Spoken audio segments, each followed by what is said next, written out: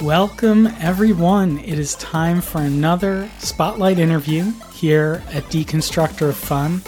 Today is going to be a confessional for me because I'm going to reveal how ignorant I am about user acquisition and how the whole marketing technology stack works, because I'm here today with Yevgeny Perez, the EVP of product strategy at AppsFlyer.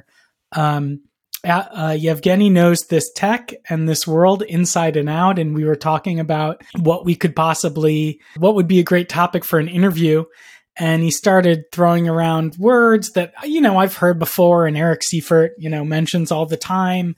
And I was like, hey, I actually have no idea what that means. Like, I just pretend I don't know what an MMP is. I don't know the difference between AppsFlyer and something and this company and that company. And I've been on games that have spent millions and millions of dollars in user acquisition, but I'm on the game silo, not on the marketing stack silo.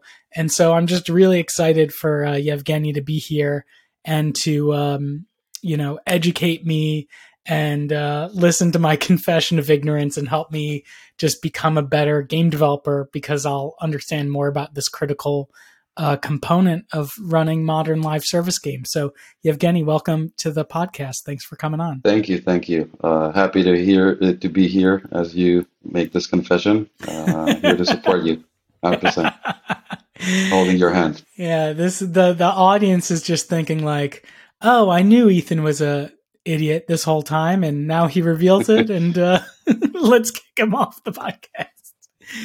Makes it boring now. Yeah, exactly. That's interesting. Less speculative. Less speculative now that you know that I'm ignorant. Exactly. All right. So can you start by telling us a little bit about your history and background in the games industry? Sure. So currently I'm with AppsFlyer, soon to be 6 months, leading its product strategy. I joined the industry almost exactly 10 years ago. It was December 9th, 2012. Looking at the date today, and I joined a company called Supersonic Ads. Back then, a rewarded ad network, kind of stepping into mobile, and my role was to kind of kickstart the way into mobile in terms of products operations, and strategy. And this is kind of also in terms of timing where say mobile free to play started scaling up. So I was lucky to grow kind of within the industry and with the industry during the last 10 years. Within a couple of years, the company was acquired by ironSource, where I ended up leading product strategy and the innovation lab. And I was kind of there, working with great people from within and on the game dev side. When big things happen, big launches, big kind of, the evolution of the hyper casual, I want to say business model rather than a genre, big games going up into the top grossing, going down over and over again. And a lot of that was working with the teams on how to embed rewarded ad products into the games, into the core gameplay. The core loops, where the rewarded products are essentially less of an ad product, but rather an alternative payment method, if you will. Work closely with the marketing teams, developing with them the methodologies, the best practices, and later on also the products together, and how can they essentially grow their games into great businesses. Very happy with that journey. Very lucky and grateful. And yeah, I'm here at least for the next 10 years to see how it keeps growing. Wonderful. And just, again, because I've only worked at game development companies, so kind of the ad tech side is a little more mysterious to me. What does your day-to-day look like as EVP of product strategy? Kind of what are you working on? What are you trying to push forward at AppsFlyer? I think, it's a great question. Essentially, I'm trying to split my time between, since I'm still in the kind of getting to know a lot of the teams. Company's huge. It's 1,600 people, so there's a lot of great people to get to know and to understand their perspective on things. At the end of the day, it's a combination of a lot of listening to people from within, to to clients, to marketing teams, to partners, to app developers, and trying to digest that into how the company should look like in the future and what should it be focused on. When there's a lot of things that already, when you look at the product line, which is very broad, there's a lot of things that are already mature and they need to evolve around kind of how marketing should look like and how marketing the marketing tech stack should look like. But also there's a lot of innovation happening kind of behind the scenes, and there's a lot of new great things that are about to be launched. Great people are involved in all aspects. So trying to provide value there as much as possible. And that's my day to day, having a lot of fun. Great. That's great to hear. So let's anchor us a little bit in the history. Let's go back in the Wayback Machine. Pretend we're pre-ATT. I'm leading a game team. I know we're doing user acquisition. We're using AppsFlyer and we're using all these other ad networks, and we're spending all this money every day. And we can say, we spent X dollars and installed Y people at Z eCPI. But other than that, and some kind of high level dashboards, like I'm focused on the fun. I'm focused on the monetization. It's all kind of a black box to me. What's AppsFlyer's role in this chain of events? What are my user acquisition people using AppsFlyer for? I hear plenty of acronyms that I pretend to know what they mean. I cannot tell you what MMP stands for right now. Is AppsFlyer an MMP? And what is an MMP, right?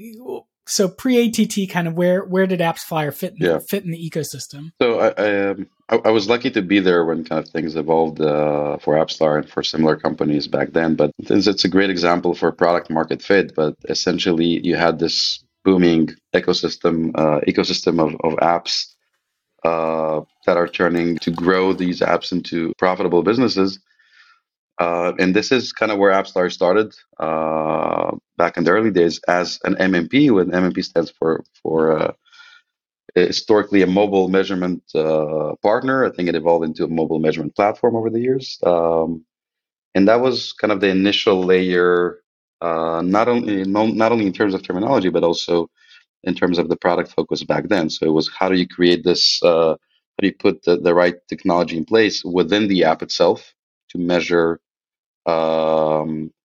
the user journey properly within the app, and analyze how that user progresses within a game in the context of gaming, but also more important than that, connecting it to the context of the journey from outside of the app. Because in this life cycle of developing a game, as the game is kind of ready to be published and deployed in the app stores, one of the first SDKs that are usually integrated, and I assume you can agree with that, would be this small group of SDKs that are actually there for the purpose of kind of surviving the initial soft launch, making the right decisions. And a big part of that is measuring where those users are coming from, in what context, what creative, what journey. Today it's what custom product page they're coming from, what geo they're coming from, what keyword are they coming from, and in that context, make the right decisions. Where do I deploy my resources tomorrow? How do I allocate budgets? How do I decide on bidding strategies? And that was kind of the initial kind of essential layer of the product. And on top of that layer, a lot of innovation has been developed over the years. So it kind of the measurement part is just the pipes, but how do you collaborate with all the different players? I mean, I think you mentioned like all these different ad networks, and my marketing team is integrated with this and that. So how do you enable and empower that collaboration within the ecosystem?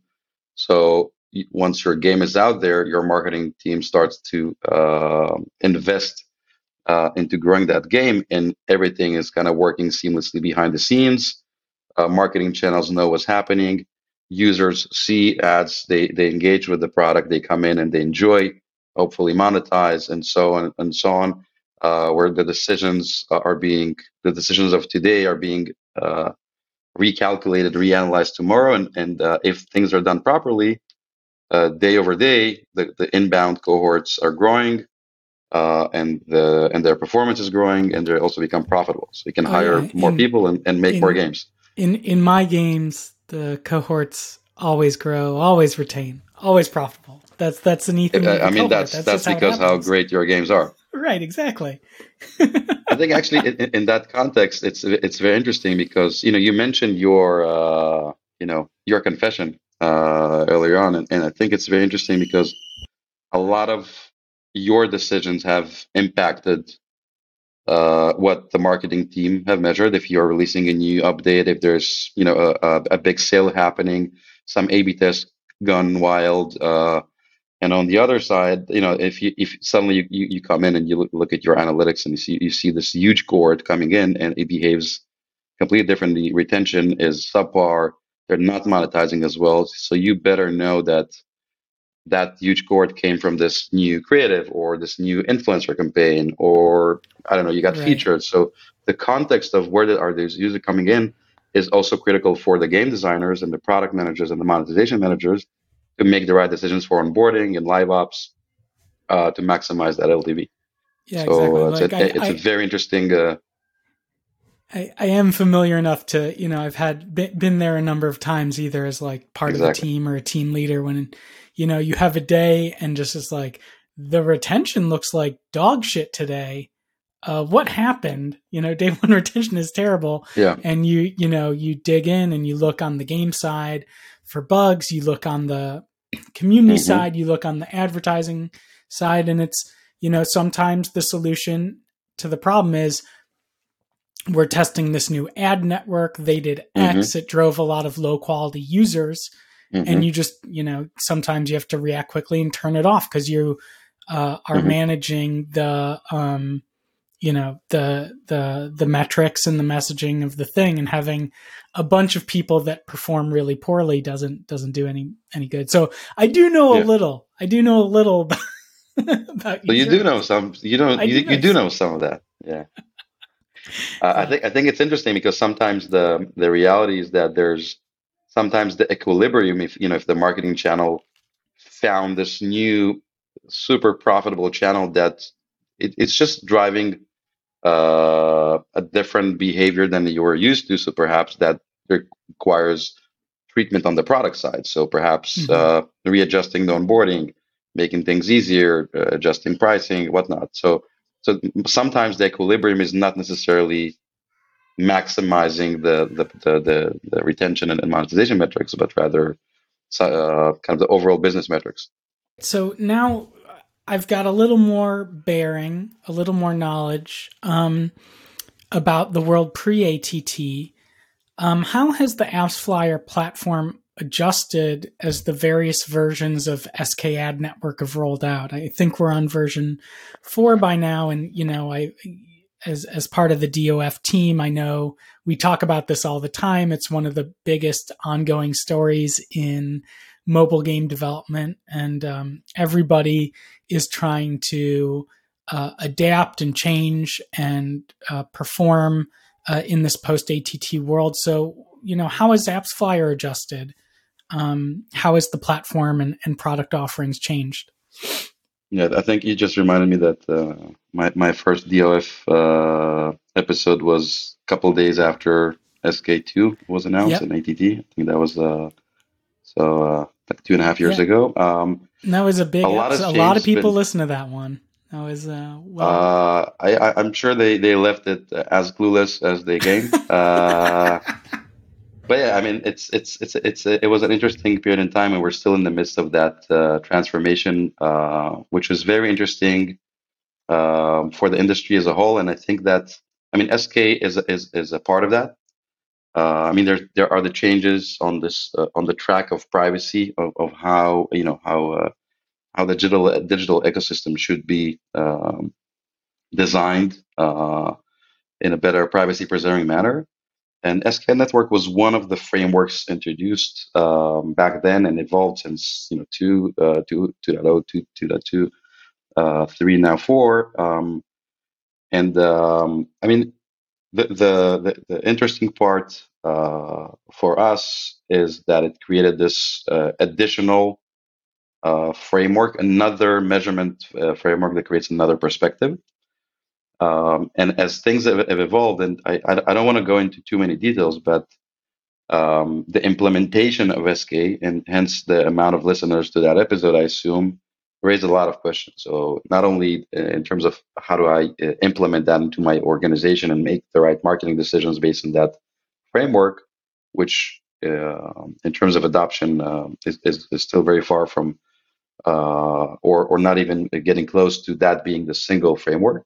And we address that with our single source of truth product that I guess I'll share in a bit. But the the implementation required a lot of handholding and a lot of thought invested in how do we allow for the average app developer to implement SKA network in terms of managing the signal sent to through Apple to all the different marketing channels called the conversion value. What is the best strategy and how to implement that and how to communicate that properly? It's very similar to what I mentioned earlier around how do we collaborate or enable collaboration between the app developers and all the different partners that they engage with on the behalf of the developer. And a lot of innovation has happened there for us, and a lot of interesting adoption over the last years that evolved into this point where we can confidently say that in this balance, and I think in that episode 2.5 years ago, we discussed kind of this balance between being privacy centric and having actionable insights. How will that balance evolve for the sake of the market? And we can confidently now say that we believe it's not a zero-sum game. So you can provide amazing actionable insights while still doing that in a privacy preserving manner. And a big part of that is at the end of the day is marketing teams, especially marketing teams, make their decisions based on aggregated metrics. So they look at a certain campaign, a certain creative, a certain cohort. They look at how much they spent, how did that, what did that turn into in terms of yield, and make these optimization decisions, whether it's changing bidding strategies, changing bids, allocating budgets, optimizing creatives, exploring new channels. And all of these decisions are done on an aggregate level. It doesn't really matter whether a specific user costs $12 that came from this ad, but rather the whole sum of the context of where did that group of users come from and how did they perform for that action to be actionable tomorrow morning for optimization's sake. So the development of our Conversion Studio kind of supports the how to allow app developers to implement the signal properly. And at this same time, how do we provide this new reality? And a big part of our understanding over the last years also is that there's no one single framework that is the right one. There's SKA network, there's incrementality, there's media mix modeling, there's a lot of impact measurement, there's conversion modeling. So there's a lot of different perspectives. I want to say they each provides a partial solution. But when you kind of stitch it together in our current product, stitches modeling to combined with the SKA network, provides that confidence, that reality, to make the right decisions and to justify spend. Because if you can justify spend, a lot of the gaming companies, if they can not spend just as much, they'll need to slow down. Right. They need to lower their headcount and might kill a game or two. And the need for that layer to help you guide you through those decisions is even stronger now than ever before. So definitely very proud of these two solutions that are being adopted very heavily so far. Right, because when I'm on, when you're on one of these live operated games with the heavy live ops and heavy UA investment, I almost think about user acquisition and cohort acquiring as buying bonds. Like that's kind of the model in my head. Is it's almost like you're buying a bond with a variable daily dividend. You're making an investment, And depending on the type of game and how retentive it is and how it monetizes, you might have a game where your bond, breaks even 90 days from now, 180 days from now. If you're, those are really good payback windows. If you're like a mid-core developer, Mm-hmm. it might be a 360 day or 720. Yeah. I've heard companies buying Yep. against 720-day payback windows, right?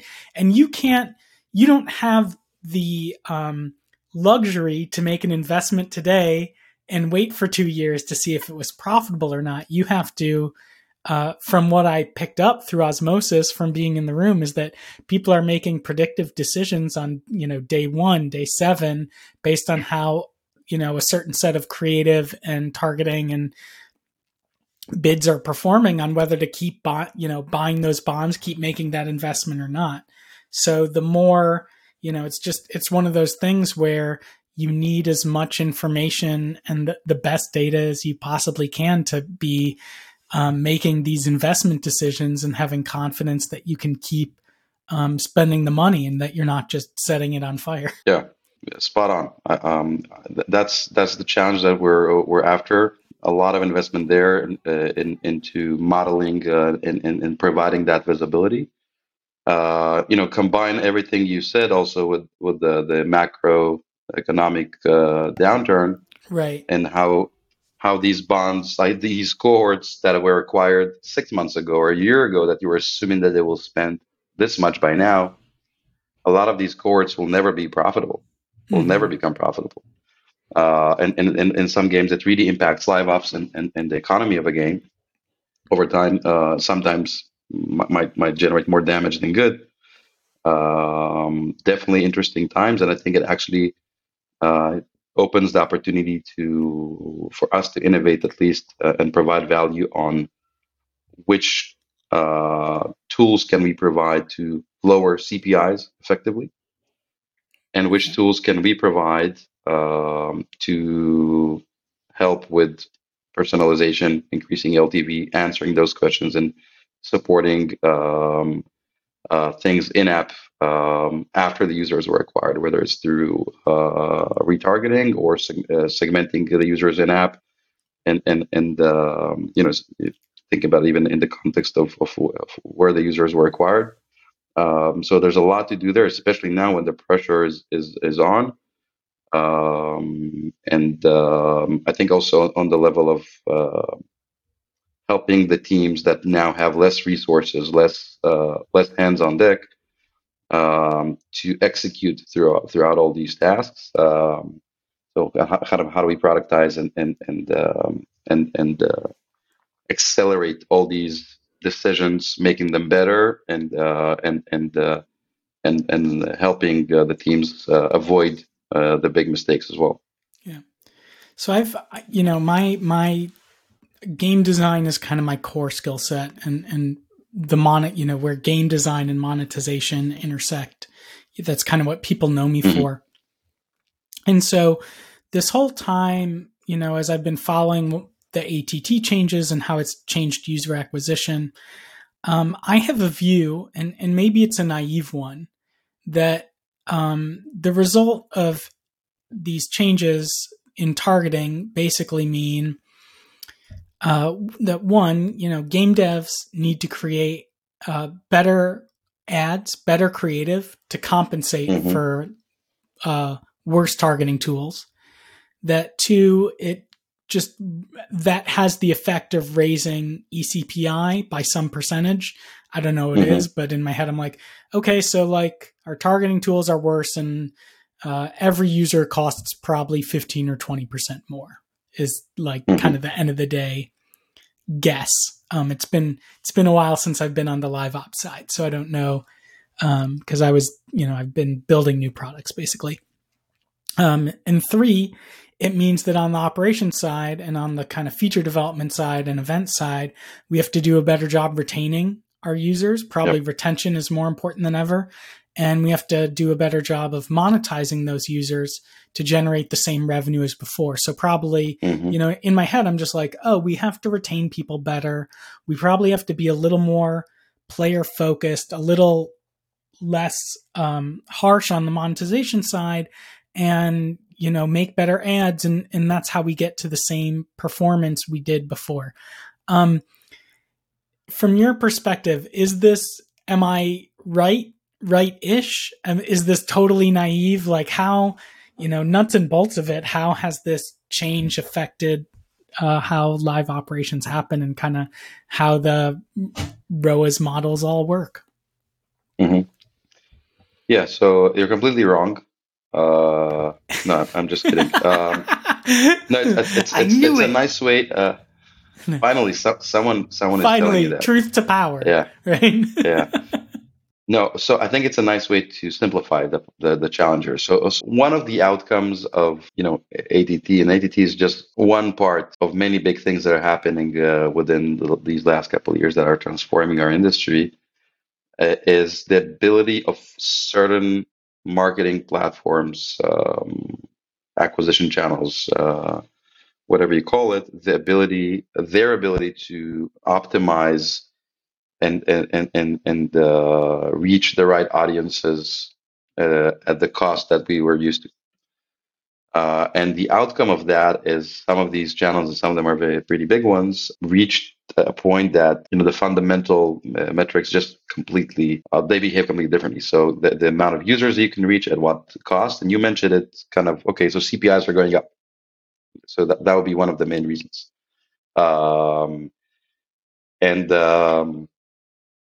Not only that, the ability to acquire the audiences that you were used to, so these lookalikes or audiences that right. you were used to, that they were used to monetize as well. So the ability to reach those users has been harmed because these platforms are kind of flying blind.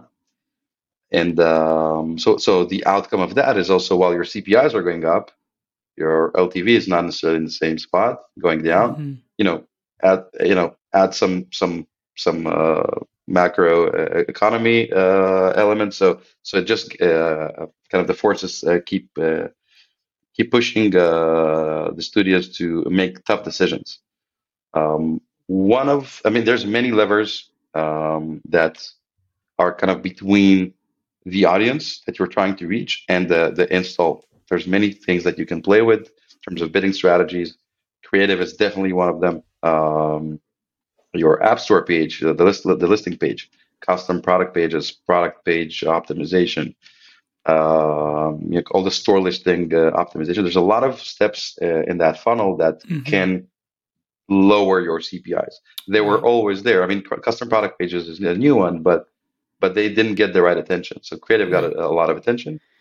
So I mean, from Upstar's perspective, the biggest thing that we're seeing, and that's kind of it's me kind of bearing good news, is the impact of single source of truth. Because this philosophy that we'll need to stitch many different measurement frameworks together to provide this single reality to make decisions. What we're seeing so far, when we're kind of stitching SKAdNetwork and combining it together, we're seeing that actually, thanks to how SKAdNetwork measures things in terms of attribution windows, how deterministic it is, the sources, the transparency that is providing by that framework, suddenly the CPIs that you thought you're getting, which went up when you apply single source of truth, you're actually seeing significantly lower. I mean, for some developers, we're seeing an eCPI decrease of 60, 70%. With that, you also have more revenue attributed to those users, because at the end of the day,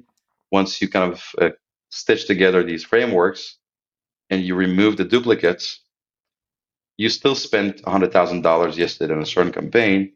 You thought 100,000 users arrived, but actually it was from those $100,000 200,000 users came. And previously they were unattributed or organics, and now suddenly you get the understanding of where they're coming from. So a single source of truth allows you to actually spend more, allocate budget more to these incremental channels that are providing these touch points. and that's big news, and it needs to be implemented properly. Not an easy one. Um, I think another interesting kind of best practices. You touched the what can I do as the producer, as the within the product, within the game, what can I do? And I mean, obviously, there's live ops and the different aspects of that. AppsFlyer fuels a lot of the in-app audiences. I mean, our SDK is there. It understands the context, and you can pull, you can define the audience logic, the rules behind the audience. You can pull that and make decisions based on that insight on which audience does that user belong, um, based on what you define, and create this different treatment for users. And I think, and this is actually not related to iOS whatsoever. This is actually something very interesting happening or about to happen soon with the Google's Privacy Sandbox, which is the FLEDGE framework. I assume not everyone are familiar with that. But basically, what this it's a big it's one of a few parts, one of four parts that are introduced in Google's Privacy Sandbox. Essentially, it allows, in a privacy preserving manner, for you to take action on users that have already downloaded your game and are playing it, and re-engage with them and retarget them outside of the app. Right. Because I remember But a the lot of way times as you get further and further into the life of a game, you're doing, I don't know the actual percentages, but you might be doing as much retargeting of people who've played and spent money in your game before, lapsed players. You might be doing as much or more of that as you are of trying to get new people to try your game. Exactly, and I think it's actually going to grow even further because I guess the pressure on not only making things profitable, but rather increasing LTVs will rise, and I assume you will agree with that. And maybe historically it was kind of balanced between the marketing and product teams, but now I think the balance might change. But specifically this framework, which I don't want to go into too much detail, but in a way, it's running on device, but in a way it allows and streamlines for many more people and many more channels to engage with this retargeting strategy. Because so far it's been quite a headache, and most studios have not implemented it at all or at scale. But this is a very interesting framework that should, allow for a lot of needle movement there. Because at the end of the day, there's so many people that have downloaded your game that are not playing it, that haven't played it for like a week or two, but they're still out there. So you can try push notifications. That's one way, and live ops can address that, but they're still out there, and now you can find them much easier and take action. So this is super interesting. Looking forward to seeing that evolve, and I think it will be a big needle mover for the studios. Mm-hmm. Yeah, one of the interesting things is, from what I understand, this change is done is, I remember hearing the term spear phishing a lot, right? Like you might say, hey, here's a bunch of users that have spent $20,000 or more inside of my game. Now, magical algorithm, go find more people who look like these people. And the algorithm does mysterious things.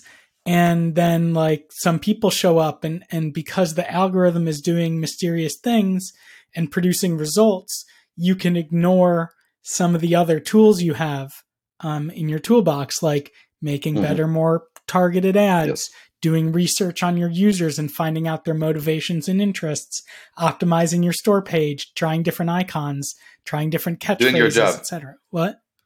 You mean doing your job? Right. You let the magical algorithm do it. Yeah.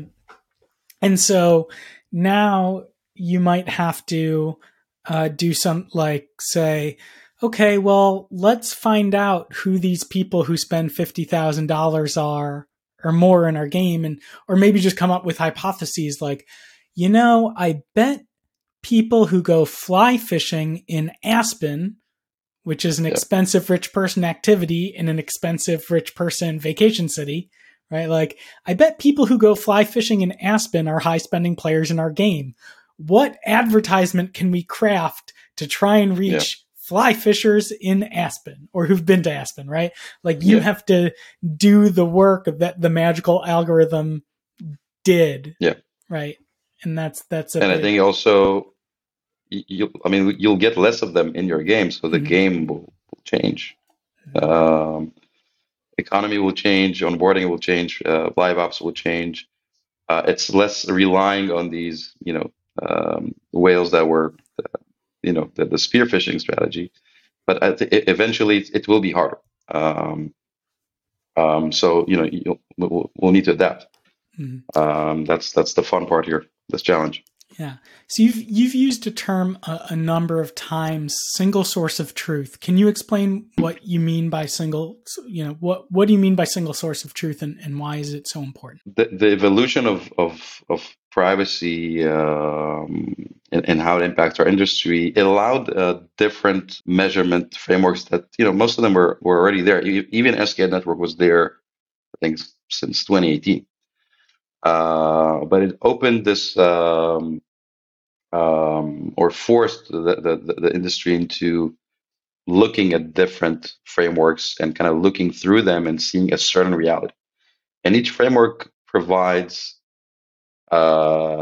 certain answers in a certain way. And there's plenty of them, and I'm sure there will be new ones developed over the years. But it's very easy for us at this stage to say that there's no single measurement framework that answers all the questions. I mean, it's very easy to understand, how much money was spent and where, but to understand the impact of that investment in each lever that was applied, the bidding strategy, the creative, the Aspen fly fishing strategy, whatever it is, understanding its impact, each framework will provide a different answer. And at the end of the day, you have these, you have the marketing teams making very big decisions in terms of resources. In many cases, it's the biggest expense of a company, spending 6-7 figures a day sometimes.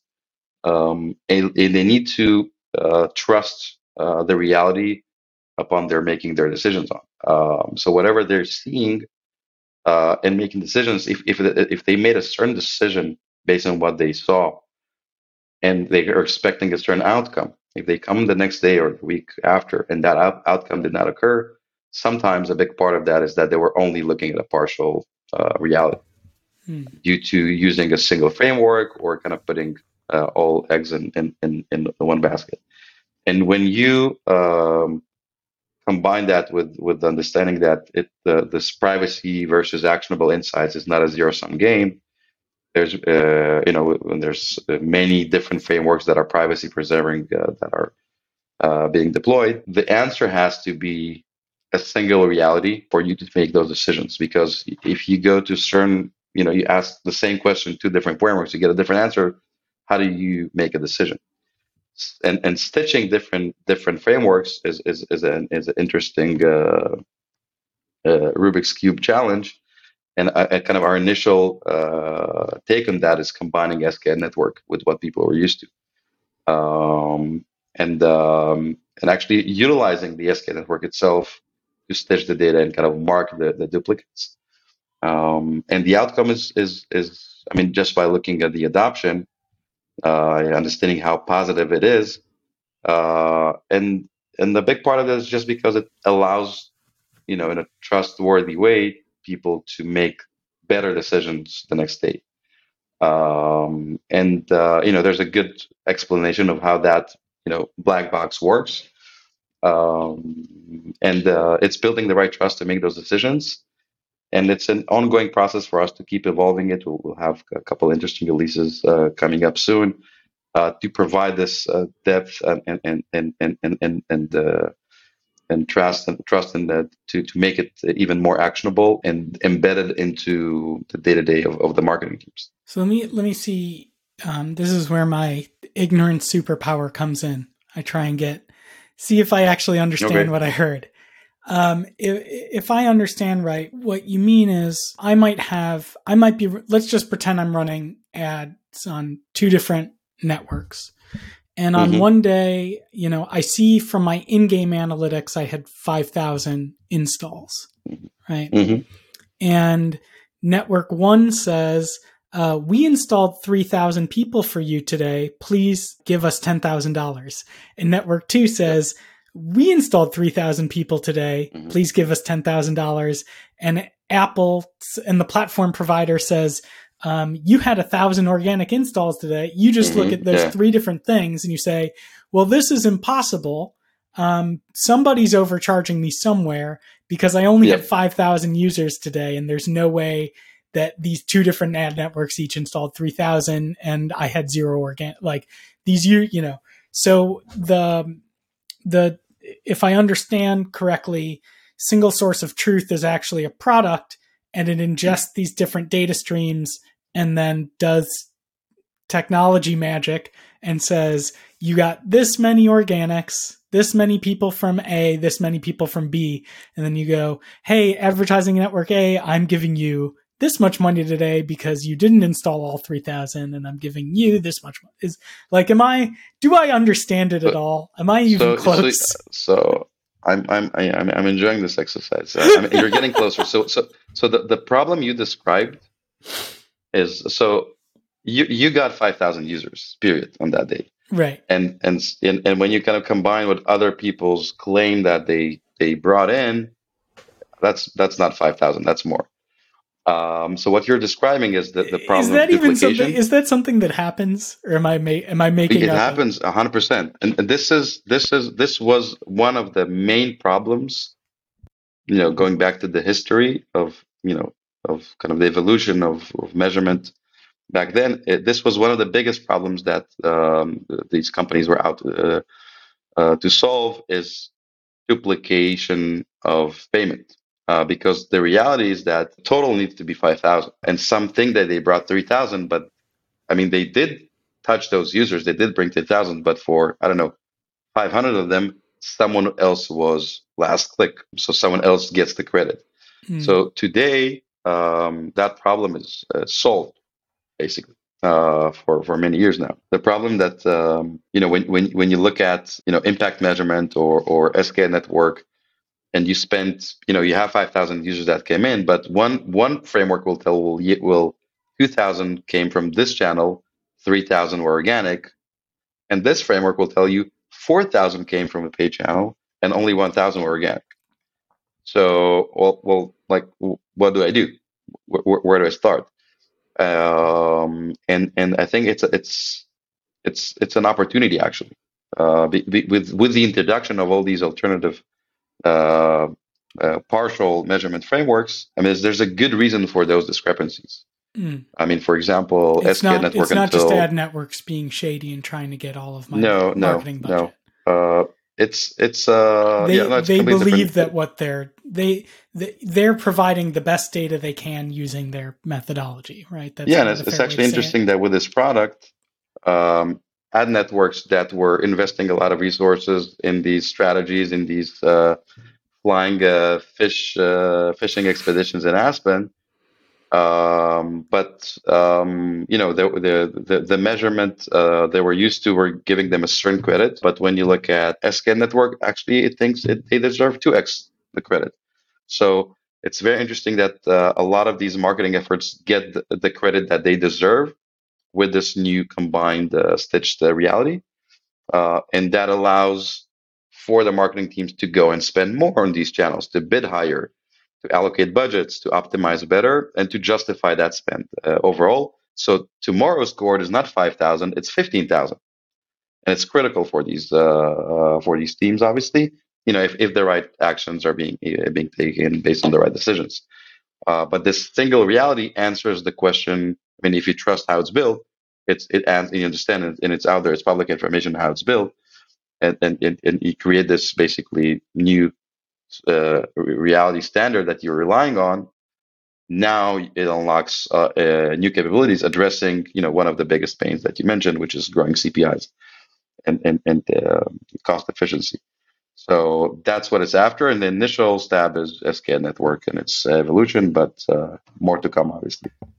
It's so interesting. I haven't really thought about that challenge of justifying your spend on a daily basis, right? Like if I think about Matt Saunders, who was my main marketing partner on Tetris and on a Donuts game and other games, like as a producer, I don't have to justify what I'm spending money on that often, right? Yeah. I might need to say like, hey, we have an event in 2 months, and because XYZ happened, we're behind on our art schedule. So I need to spend X amount more on this vendor Yeah. than I was thinking to get the background in time for this event, right? Like this isn't an exercise I was doing every day. Whereas on the marketing side, you need the data, the information, the justification every day. Well, why did I spend $10,000 on this piece of creative in this market on this advertising channel? And why did I spend this much on like, it's just a completely different, it resembles investing a lot. It's almost like you're stock trading or crypto trading, but you're just instead of a market, you've got just the game and the different ads Yeah. and the different ad inventory. But It's you so said it. You interesting. said it better earlier. I think it's the bonds. Every day you're buying bonds that you need to justify, you need to monitor, and you need to make better decisions day over day. Mm-hmm. It's business critical, basically. Yeah. This is where the competitive edge comes in. So the better teams with the better tools, with the better methodologies win. Yeah. Not necessarily the better games. Right. You need both. I mean, that's, No, I yeah. know. Well, I can, I look at hyper casual. Yeah. Yeah. Yeah. If Cress were here, he would help you, he'd tell you that hyper casual is mice nuts, but there are a lot of fun games that do some good No, I stuff. agree. No, I'm just kidding. So yeah, obviously one of the lessons of the past couple of years, and this should be for everybody, like nothing's set in stone. Everything changes all the time, especially when there are powerful platform players, regulation, changing technology, changing desires and needs and macroeconomic conditions. So obviously the mobile advertising industry and the mobile measurement industry has gone through an incredible amount of change. You know a lot more than I about what's coming down the pipe from Google and Apple and others. And how do you, when you look ahead to 2023, how do you feel like measurement will continue to change moving forward? I think we're in the middle of this. I'm calling it a transformation, for the lack of a better word, but this like tectonic shift, um, whatever you name it. And it's fascinating to see how which steps and what pace the different platforms take. And there's been a lot of action from the platforms on Apple's side. There's been a lot of action from Google's side. And you know there's in this food chain, at the end of the day, if this economy needs to keep thriving, people are out there for this and entertainment. They're out there to keep playing games, and in order to fuel that, I believe very similar decisions will need to be made to today. So the methodology is still going to be around, justifying those bonds, and then how do you, as a game producer, how to extract the most out of each bond cohort that arrive. However, with privacy changes, and we touched it a bit earlier on how it impacts the different players, and some more than others.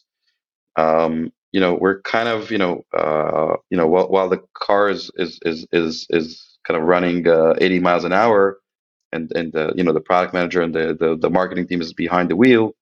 We're kind of changing engines here. I believe that there's going to be a lot of innovation on that front, a lot of new standards set around how that engine should be built, but also mostly around how collaboration is happening within the industry, with the understanding that that it doesn't have to be a zero sum game. So we can derive the right insights and make the right actions for the sake of my game, my business, but it needs to be in a private preserving manner. And for that to happen, there's kind of the evolution of the platforms and the policies and the regulation, but also how does each marketing channel consume insights and make their optimization decisions, and for them to go back after those Aspen uh, Fly fisherman. fishing expeditions. Yeah, I'll start using that more. It can be kind of a very unique audience somewhere in some user acquisition platform.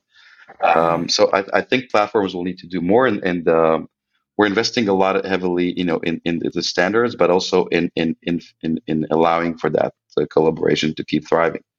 So we have a big product track with a lot of investment called the Data Clean Room that essentially allows for different parties to engage with their first party data, their CRM, combined in this data clean room, and extract aggregated insights that are actionable, and perhaps even collaborate on top of even more first party data, something that was not I want to say needed or necessarily top of mind before, but actually create this new standard of collaboration. And I think we're this is something that will evolve in the next 2 years.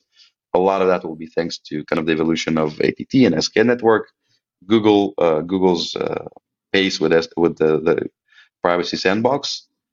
But regardless, it's already here. I mean, this change is happening. Mm-hmm. Period.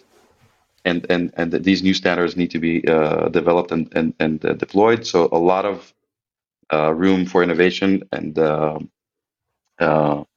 and partnerships around this. Very exciting on that front. I think for us also, I mean, we're investing a lot on the product side, obviously, and the company is very well positioned to answer these questions, and is focused out of the pure, I want to say, responsibility to address these challenges. But I think also we're investing a lot in sharing the knowledge. Yeah. Of different platforms, different ways. I mean, right now there's a big event happening in Berlin. Last week, a big event happening in India. A lot of kind of bringing the partners, the developers, the marketing teams together, sharing the knowledge, bringing a lot of feedback in, and kind of networking together, building the trust and building these relationships to really unlock these capabilities in the future. So definitely exciting times, not only in 2023, but further ahead. Yeah, and I know because I have become I've supplanted Mishka as the voice of the advertisements on Deconstructor Fun, and I recorded and set to music the ad for AppsFlyer's benchmarks knowledge base the other day, and that's it's Shill. It's a freely available set of data that AppsFlyer is putting out there to help you do your job better as a dev and as a marketer. Are there other tools or knowledge bases that we can look forward to that AppsFlyer is working on? I know you just mentioned the data room tool. Are there other things that you're able to tell us about that are coming to make our lives easier in the future? Yeah, of course. I mean, I mentioned the special events. I do see that under the same umbrella of kind of things that absolutely. are being shipped to market globally, pretty much everywhere, very high frequency. You mentioned the benchmarks. I haven't heard that ad before. Gonna try and look it up, but definitely interesting. I mean, because of our position as with our market share, with us being kind of this go-to solution for this mission. Very interesting insights. I mean, if you're developing a new game, having your benchmarks set, even modeling kind of your business model, like how much users do I need to bring in, and how well will they monetize over time, and how will they retain, and how will the cohort stack on top of the other. We have the performance index, which comes out every 6 months, I believe, that helps guide marketing teams on which channels they should be engaging with, for what reason, and kind of providing these benchmarks on the partner level. Obviously, a lot of investment on the product side into, part of this single source of truth is also different user journeys. So people engaging with connected TVs, right? So that's not something, for example, SK supports yet. So a lot of investment on this multi-platform approach. Consoles, TVs, the different touch points, different journeys for the users. I mentioned this earlier, but at the end of the day, it's with these forces that are kind of focusing the teams to be more effective, investing a lot in allowing that to happen, for the teams to make better decisions, collaborate better between, I hopefully now that you know better than you hopefully than you knew 1 hour ago. How do the teams internally collaborate better and make the right decisions? Essentially being there with the developers to help them unlock these capabilities and keep growing their games to better businesses. Wonderful. Well, Yevgeny, thank you so much for being here and for educating me today. I'm less stupid now than I was an hour ago, and I appreciate it and can't wait to share with the audience. Me too. Thank you so much, Ethan. I enjoyed it very much. You did it. You made it to the end of the episode. As a fan of the show, it would help us out if you subscribe and leave us a review on the podcast service of your choice. More importantly, are you a member of the Deconstructor of Fun Slack group? If you have 5 years or more of games industry experience, go to deconstructoroffun.com/Slack and apply to join. Join the games industry's best professional community filled with peers always willing to lend a hand. Or subscribe to our newsletter to get all the latest insights from the Deconstructor of Fun content creators. Thanks for listening.